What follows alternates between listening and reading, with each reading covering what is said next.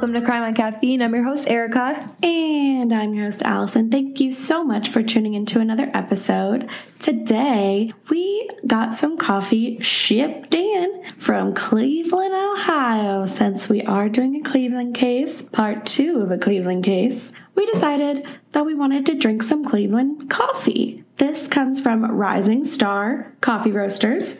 We are drinking the Peacemaker blend. Erica picked this one out because it has chocolate and candy pecans and figs as the flavors. She likes all them sweet things. But it's really good, so we just wanted to let you guys know that we are drinking some local coffee to our case. There is nothing wrong with some sweet coffee. I never said there was anything wrong with your sweet coffee. I'm just saying that's what you prefer. Yeah, so just a little recap of where we were last time in this case. This is the Cleveland kidnappings, the Cleveland abductor, Ariel Castro. So in part 1, we talked all about Michelle Knight and her childhood, everything that she went through at home, and then when she ran away, when she returned home, and then the birth of her son being taken, and then, you know, the day that she was abducted. And then we got into the beginning of her captivity and all of that I'm not going to get back into because it was very hard to listen to. Yeah, I don't want to ever talk about it again. So thank you for, skipping out that. I'm very sorry, but we will be talking about it more today because come on, man. We left off part 1 with Amanda Berry, the 16-year-old, going missing in the same area. And Michelle had a feeling that this was Castro's second victim. And she was right. So one day, Castro brought Amanda upstairs and he introduced the two girls. He tried to lie at first and say that it wasn't Amanda when Michelle called him out for it. And he was trying to say that it was his brother's girlfriend. But Michelle was like, I literally saw it on the news. I know you're lying. Also, by the way, I know we left off last. Michelle was in that blue room that she called the prison, and she had been naked for all those months. She was still naked. So, meeting Amanda, she's still just chilling there, locked up naked. She was nudie patootie? Mm-hmm. So, they chatted real quick for, a minute. Michelle was just like, hey, I know you. I had art class with you. And she was like, oh, I went to this school. She was like, yeah, same. And then that was it. Michelle didn't see her again for months. They lived in the same damn house. This is a tiny-ass house. Yeah. So shortly after Amanda was brought in, Michelle realized that she was pregnant. What? Mm-hmm. T. That is tea. Mm-hmm. She tried to hide it from him because she was, so scared of what he would do. Right. But, you can only hide that for so long. Right. Actually, this is grossed me out. But one night while he was raping Michelle, he saw breast milk. And that's when he was he literally goes, you're fucking pregnant. He said the F word, not me. But it was not you. He called her a slut and started saying there was no way she would be having a baby in that house. Called her a slut? Yeah. Sir, I don't know. Holy cadiddles. He's lost his damn mind. Well, he lost that a while ago. Mm-hmm. But still, that is really dumb. Mm-hmm. Okay, so quick trigger warning before this next part. So he tried to starve her so that she would lose the baby. I don't think that was working fast enough for him. So this was when I was talking about how the dog was one of the rougher things. This is the other rough thing. No. Which this happens multiple times. I'm closing my ears again because I can't. So he actually took a barbell and punched her in the stomach with it. Yeah, I closed the book. I didn't read it for a couple more days. She was bleeding the entire night and eventually miscarried. Yeah, no shit.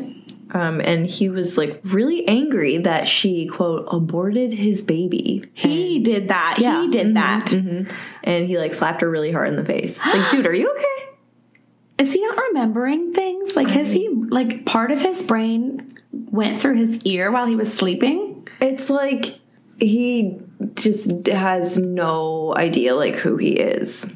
But, so this boredom, this hopelessness, this darkness carried on for the rest of 2003 and into 2004. So in April of 2004, she saw a news report that on April 2nd, 14-year-old Gina DeJesus had been abducted from the same area that both she and Amanda were abducted from. And she recognized Gina because she went to school with her older sister. She heard a girl screaming in the basement, and she knew right then and there that it was Gina down there. At this point, the dude gave her a notebook and a pencil so that she could draw and write, and this was huge. She used it to, she had like a thing when she was little where she really liked to draw wolves, so she started doing that again. She was really happy. Aww. And she was writing like poems, letters, just writing about like what was going on, how many, she was kind of using it to like keep track of how many days she was there. The girls did that a lot. And she would also write letters to like people in her life, so she would write to Joey a lot. But the notebook was definitely very helpful for her. But they would run out of paper, and like sometimes he wouldn't buy them more, so they would have like nothing to write on anymore, and they would get really sad. But he was pretty consistent with buying them notebooks. I don't know why. He was just like randomly nice, but the fact that none of them ever had like Stockholm syndrome is kind of crazy. Yeah, I was thinking that too. That's weird that you just grabbed that out of my brain. A few weeks later, he brought Gina into Michelle's room, and he tried to tell Michelle that it was his daughter. Obviously, she didn't believe him again, but he actually started to leave them like in the same room a little bit later down the line. And Michelle felt like she was an older sister to the two girls, like she had to protect them. Amanda was like very separate from the other two, and they didn't really realize why at first. They didn't really know what went on between the two of them. Yeah. Weird. But Gina started to tell Michelle about how she got in the house. She was saying that she was walking down the street with Castro's daughter, Rosie. They were best friends. And they stopped at a payphone to call their moms and asked if they could have a sleepover. But the mom said no, so the two girls went their separate ways. So while Gina was walking down the street, Castro pulled up and told her that he was looking for Rosie. And she was like, okay, yeah, I'll help you find her. She's my best friend. Like, you're her dad. So she got in the car with him. He said that he had to go home and pick something up, and that maybe she and Emily could go to the mall. I don't know why. Sounds so familiar. I know. And like she was like, why would I want to go to the mall with Emily? Like, I'm friends with Rosie. So he gave her money for them to go to the mall and got her to come inside, and then he forced her into the basement, and then you know what happened after that. But yeah, so Gina and Michelle got super close, obviously, because they were chained together. He gave them a pot to pee in. Yes, we graduated from a bucket to a pot. That's a downgrade. Depends on how you look at it. Ugh. So, like, if one of the girls had to go over to the pot to pee, like, the other girl had to go with her because they were chained together. That is a different kind of bond. Yeah. One day in the summer, Castro brought his grandson for them to meet. And they were just like, why the hell is he doing this? This is where they were like, I feel like he wants to get caught. She said, I figured maybe taking a risk like that gave the dude a sick thrill. Like the way he flaunted it, that he was smarter than the cops and hadn't gotten caught. But he was like, he's too young to know what's going on. Like, it's fine. But it's still like, why do you want him to meet them? I don't know. Just weird. So after this meeting, it kind of gave them hope. He'll think it's weird and he'll say something to his mom. Like maybe someone will call the cops. So they were a little bit hopeful, but nothing happened. So a few weeks after this, he unchained them and he brought all three of them down to the basement, and he chained all of them down to a pole by their necks and their stomachs. And he put those socks in their mouth, duct taped them, the normal, threatened to shoot them if they made a sound. And so they were listening to like what was going on in the house. Like, why would he chain us all up down here at once? Like, they're usually never, the three of them are never together. Right. And they realized his family was there. The family of the grandson that they met, like all of them were over. Mm-hmm. And they could like hear them talking upstairs. And a woman that they assumed was the grandson's like mom or so, I don't know. They heard her saying, like, pointing in the basement and was like, oh, what's in here? Like, can you unlock it? And he was like, oh, no, I'm doing work down there. There's water all over the floor. It's super messy. Like, I'm sorry, I can't. And so they were like, okay, maybe the lady will be sketched out. Maybe she'll call the cops. Something will come of this. Once again, nothing happened. Of course. So they actually stayed down there all chained up like this for a couple weeks until he took them back to the room. So once again, Amanda went in her own room, and then Gina and Michelle were locked up again in the room together. So a few weeks after this, he actually moved the girls into a van that he had parked in the backyard because he had family coming over again. And so they were all chained up in the van in like the second and third rows. They had a pot to pee in. But obviously the van wasn't turned on. And it was the middle of the summer at this point, so it was so hot. They were stuck in there for 5 days straight. He came to feed them like a little bit, a few times, but not much. And Michelle would actually pass out a few times that they were in there. Oh, no. Yeah. And then they moved back into the bedrooms, and so they had TVs, radios, and notebooks. So, like, it definitely wasn't as bizarre. I know. It wasn't as bad as the van, but, like... He goes from, like, I need to torture them and make them almost die, and then he goes to, oh, like, here's a TV, here's a dog, here's a book to paint in. Like, I don't understand it. Well, he has this, like, messed up view in his head that, like, this is his family. And it's, like, as much as he wants to, like, control them and torture them, he's, like, he wants them to, like, think that it's a family. It's so messed up. Yeah, still lost. Still don't understand it. I just, nope. I know. I got nothing. I know. In 2004, he started to allow the girls to move around the house as long as, like, he was within reach. So they weren't just, like, chained up in the bedroom. They were allowed to, like, go in the kitchen and go downstairs and things like that. So they could, like, cook in the kitchen and stuff and just make little things. In January 2004, the authorities actually showed up to the house. Child welfare officials had alerted authorities that Castro left a child unattended on a bus. I don't know if I said this, but he worked as, like, a school bus driver. As he should not. Yeah. Nope. When authorities showed up, no one answered the door, so they were like, oh, well. What? Yeah, so they left. They later spoke to him, and they were like, yeah, there's no criminal intent. Like, it's whatever. You're kidding. Nope, moved on. This will happen a few more times. That makes me so mad. Why? Oh, just go in. Go in the house. You do it with other people. Why can't you just go in? Mm-hmm. Yep, you're going to keep saying that. So one night, so he would, like, give them alcohol. I think at the beginning, Gina and Amanda were like, no, I'm too young. But Michelle was like, sometimes I just, like, needed it to just survive. And so there was one night when they were all drunk, and he's so fucked up in the head, I can't. So he hands Michelle his gun and is like, shoot me. What? And she was like, no, like, get away from me. What? You're crazy. So he took the gun, he puts it up to her head, and she's, like, screaming. And he went to pull the trigger, but before he could do that, she, like, knocked it out of his hand, and it fell on the kitchen floor. And when it landed, bullets flew out. And she was like, oh my God, you were really gonna shoot her. Me. And then she blacked out. Oh my. He straight up was gonna kill her. Yeah. Just right then and there. Yeah. Oh my God. Yeah. So after this, he just started treating her worse and worse. She had it way worse than the other girls. Just, like, he, like, hated her for some reason, and he makes that very apparent because he tells her all the time. Like, he tells her she's ugly and, like, all this stuff horrible to her. What? Not that he wasn't horrible to the other girls, but, like, she knew she had it worse, and, like, they witnessed it as well. But at this point, he was pushing her down the stairs, beating her constantly, and, like, everything else. But also something really weird happened this year. They kind of got more insight as to, like, what the dynamic was between him and Amanda. Because, like I was saying, she stayed in a separate room. They were together a lot, and they didn't really know, like, what went on. But he started saying that Amanda was his wife. What? Yeah. He treated her very differently, and he started treating the other two girls worse than Amanda. So he started, like, feeding them less and less and less, to the point where, like, they were losing so much weight. Michelle said that you could, like, literally see her bones. Ugh. Yeah. In the spring of 2006, Gina and Michelle were watching TV in their room, and they actually saw that Amanda's mother, Luana, had passed away. Which is really sad, especially because Amanda didn't know. They went up to her and they were like, we're so sorry for your loss. And she was like, what are you talking about? And they were like, we just saw on the TV, like, your mom died. That is so sad. So sad. So sad. There were, like, she had, like, a few health problems, and she'd spent, I mean, since Amanda was missing, she spent years trying to find her and, like, you know, putting flyers up everywhere and just, like, trying to, like, publicize this as much as possible. I know. And then a few weeks later, Amanda started to feel super sick, nauseous. She couldn't keep anything down. Michelle was like, sis, I think you're pregnant.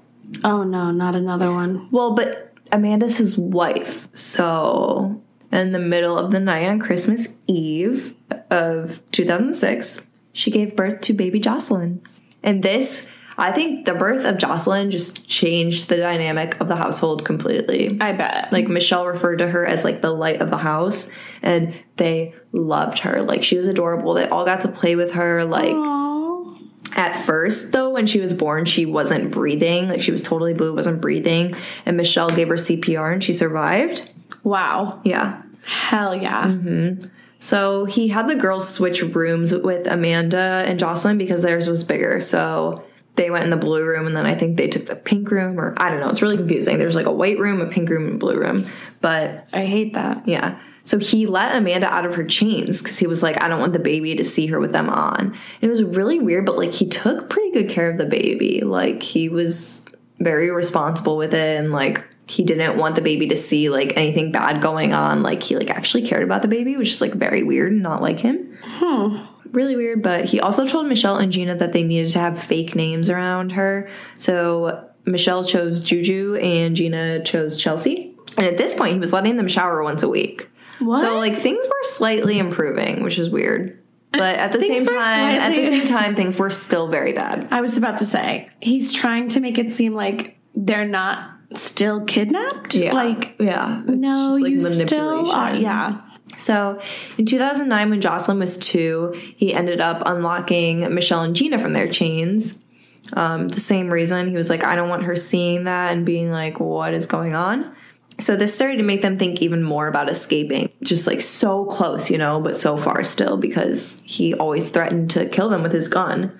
So when Jocelyn was like 2.5, 3, he started to like take her out of the house in public to meet people. He took her to church every week, and he was introducing her as his girlfriend's kid, but nobody ever knew the difference because there's no record of her birth anywhere. How would anyone know? Oh my God, I didn't even think about how would they know? They're gonna know. How would they know? So he even introduced her to his band.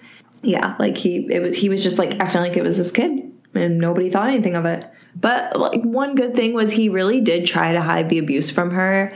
You know, I mean, if she was around, that definitely helped the girls out, but didn't always work out that way. Obviously, if he was getting angry or something, he was going to do it. And there were times when she did witness it. Like there was one time in the kitchen, one of the girls pissed him off, and he like I think it was Michelle. I'm going to assume it was Michelle. He like slapped her in the face and was like screaming. And Jocelyn was like, why is he so mad? Or like something like that. Oh, that's really sad. So she definitely did witness some things, but not the most horrible things that he'd done. Not what he does in those rooms or anything. So in November of 2011, a neighbor said that he heard pounding on the doors coming from inside Castro's house.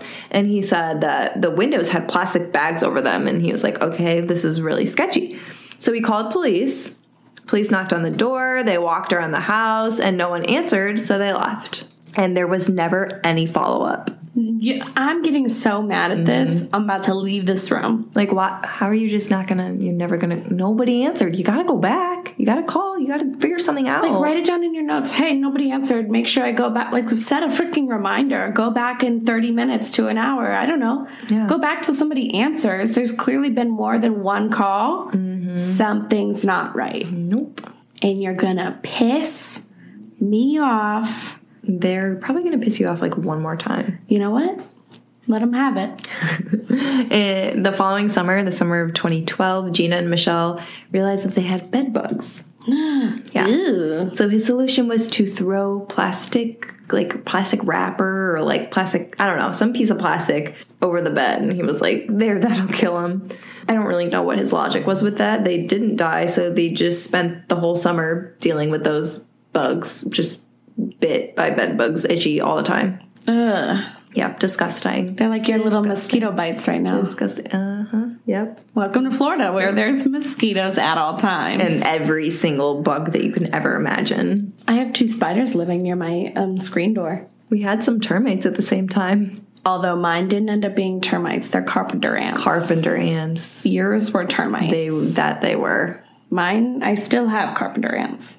So you're going to get mad, but in July of that same summer, another neighbor called the police to report strange activity from his house. He claimed to see a naked girl crawling around in Castro's backyard and that he saw a little girl in the attic window. As you can assume, nothing came of this. That, as the police in that town, once you find out about everything that happens, like, how do you feel? Oh. But, like, seriously, you checked this house. Well, not really checked. The amount of times they'd been to the house. That's what I'm saying.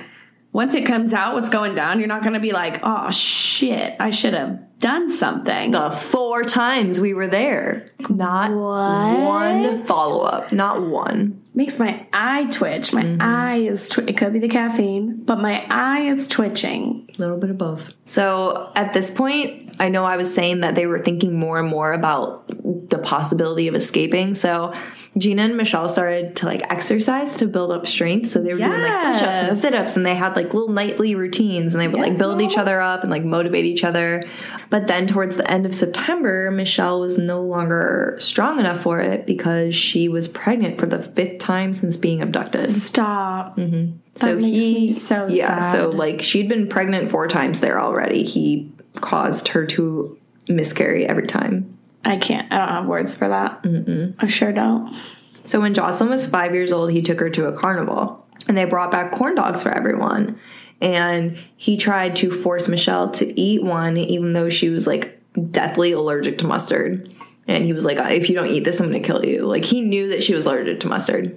And so after she did this, she was so sick for like at least a week. She was getting sicker every single day. Her face was puffy. Her throat was swollen. And towards the end, she was unable to move. And she said that she was in more pain than she'd ever been in before. And like, think of all the shit that she'd been through. Oh my gosh. That's how bad it was hurting. Like, she couldn't even open her mouth enough to eat and drink because her throat was so closed and her face was like so swollen. He ended up like giving her like a bottle of medicine. I think it was like cough medicine or something. And it helped with the cough, but it didn't do anything about the allergic reaction. So it was Give like, the girl okay, some thanks. Benadryl or something. Yeah. So she, at this point, I mean, I know it happens in real life. It's never happened to me. But you know in TV shows when like the character like dies and they like go to the other side and they see the white light and then like they come back to life. So this like literally happened to her. And Gina just like sat with her for it through the entire thing. Like while she was sick the entire time, while she was getting better, like she was like that for several days, like maybe a week or 2. But Gina stuck by her side through the whole thing. And she was like, I'm so grateful. I almost died. God brought me back. Gina brought me back. It was crazy. So crazy. And then that November, Castro actually lost his job as a bus driver for a few different reasons. He made an illegal U-turn while children were on the bus. He used the bus to go grocery shopping. And remember, he left that child unattended on the bus when the authorities came and knocked on his door.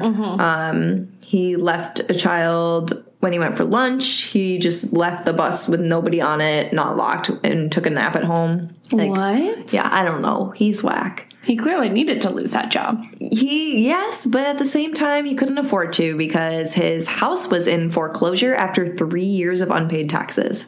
Well. So his life was falling apart. I think at this point he was unraveling. But he deserves it. He deserves it, and a lot worse. Yeah, he deserves much worse. Yes, but it was he was starting to unravel a little bit. His life was literally shit. He had nothing at this point. So on Jocelyn's 6th birthday, this would be Michelle's 11th Christmas there. 11th Christmas? Yeah. And she had been there for 11 years? Oh my gosh. Yeah, and this was That's probably crazy because remember the worst. last time I asked that? You were like, oh, she was going to be there till you said the one you were Christmas. like 4 months. Oh my. Yeah, 11 Christmases, Allison. Maron. And this was probably the worst of them all because on this Christmas, Castro told her that it was time to deal with her pregnancy and that he would make it so she could never have a kid again. So he got on some boots, took her to the basement, and started kicking her in the stomach and just did not stop. 4 days later, she started to bleed so much, and she like was sitting over the toilet just like bleeding out, and the fetus literally fell into the toilet, and she like picked it up with her hands. And he walked in and saw, and once again started attacking her, being like, "You aborted my baby. I should just shoot you right then and there." Like blah blah blah. Why just her? Why is he doing this to her? Because he hated her the most. For what? What did she ever do to him? I don't know. I don't know. She tends to call him on his shit and challenge him a lot. As she should. Somebody needs to. He just is too weak to take it. No, he's just a messed up individual. So I messed up. hate him so much. Yeah, so he took the fetus and put it in a trash bag.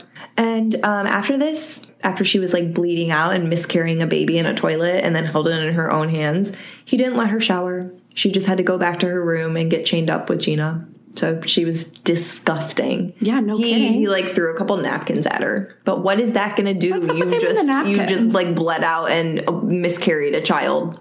Oh, here's a little napkin. You use a napkin to like wipe up a little sauce. Yeah. She was bleeding out. Literally bleeding out. Disgusting excuse for a man. Not even a man. So this was horrible. And I mean, he did what he said. After this, she was no longer able to have children. Like, to this day, she can't have kids of her own. Like, cannot conceive a child. Oh, that is heartbreaking. So sad. So heartbreaking. Just horrible that, like, that was the reason that, like, trying to get her child back was when she got kidnapped. Getting her child back was, like, the one thing that brought her hope. She was pregnant 5 times. He killed the baby every single time, and now she can never have a baby again. That's just messed up in so many ways. Just feel for her so badly. I know. So then in the spring, we're in 2013 now, he had Michelle come outside with him because he wanted to, like, build a garden. So he, like, had her, like, dig some holes and stuff, and she thought it was like they were potting plants, and he's like, no, like, bigger, deeper. And she was like, okay. He's like, deeper. And she was like, holy shit, this dude's having me dig a grave. I knew you were going to say that. Mm-hmm. She's digging her own grave. Yeah. He was like, all right, that's enough for today. We can finish tomorrow. And she was like, oh my God, tomorrow might be the day that I die. That's so sad that she has to, like, think about that and, like, have that realization. I know.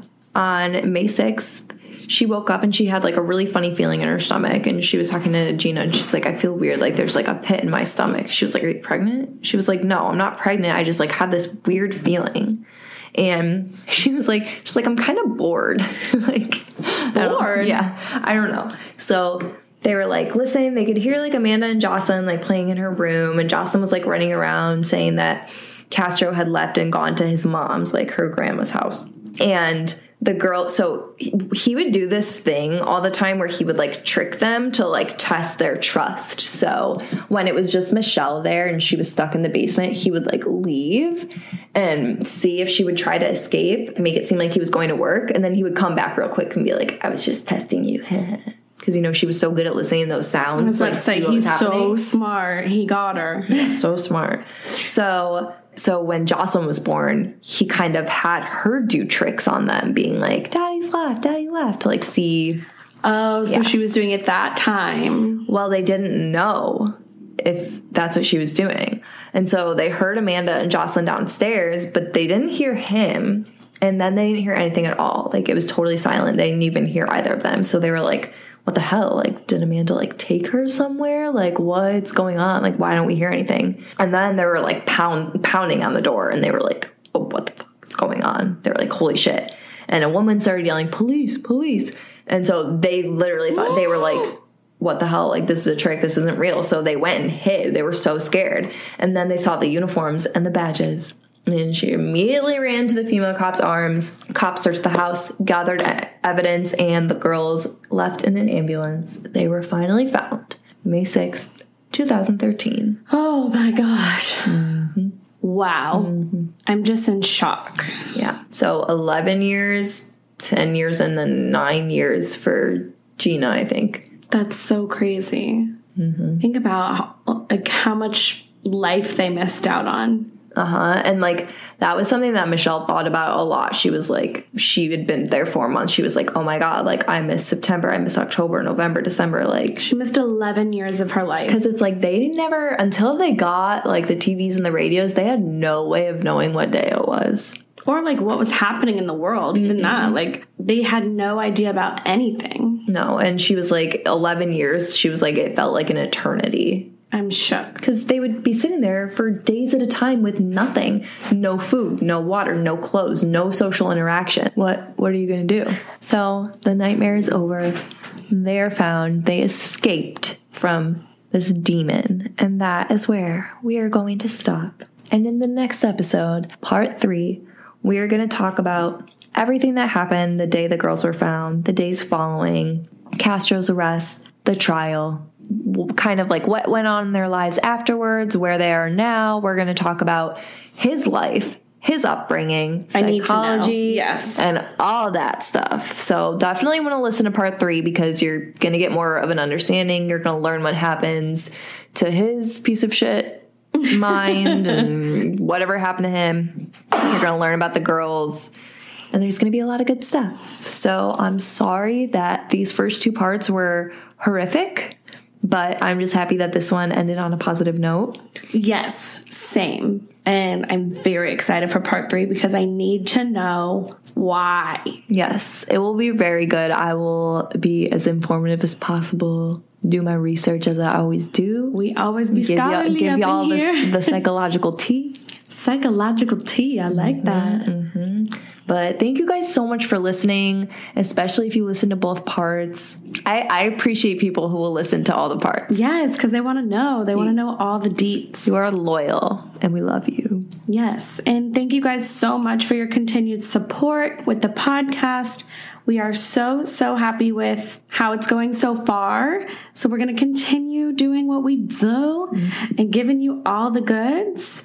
If you want to follow us on social media, it's just Crime on Caffeine on Twitter, Instagram, and Facebook. And if you want to go to our website, it's just crimeoncaffeine.com. And don't forget to, subscribe on Spotify and Apple Podcasts because it'll give you a little notification when our episodes come out. And of course, always, if you want to leave a review, we are super open to that. If you want to give us 5 stars, that would just be so great. And if you want to write a little something, that would be even more great. Yeah, thank you guys so much. Make sure you tune in on Wednesday for part 3. I'm so excited.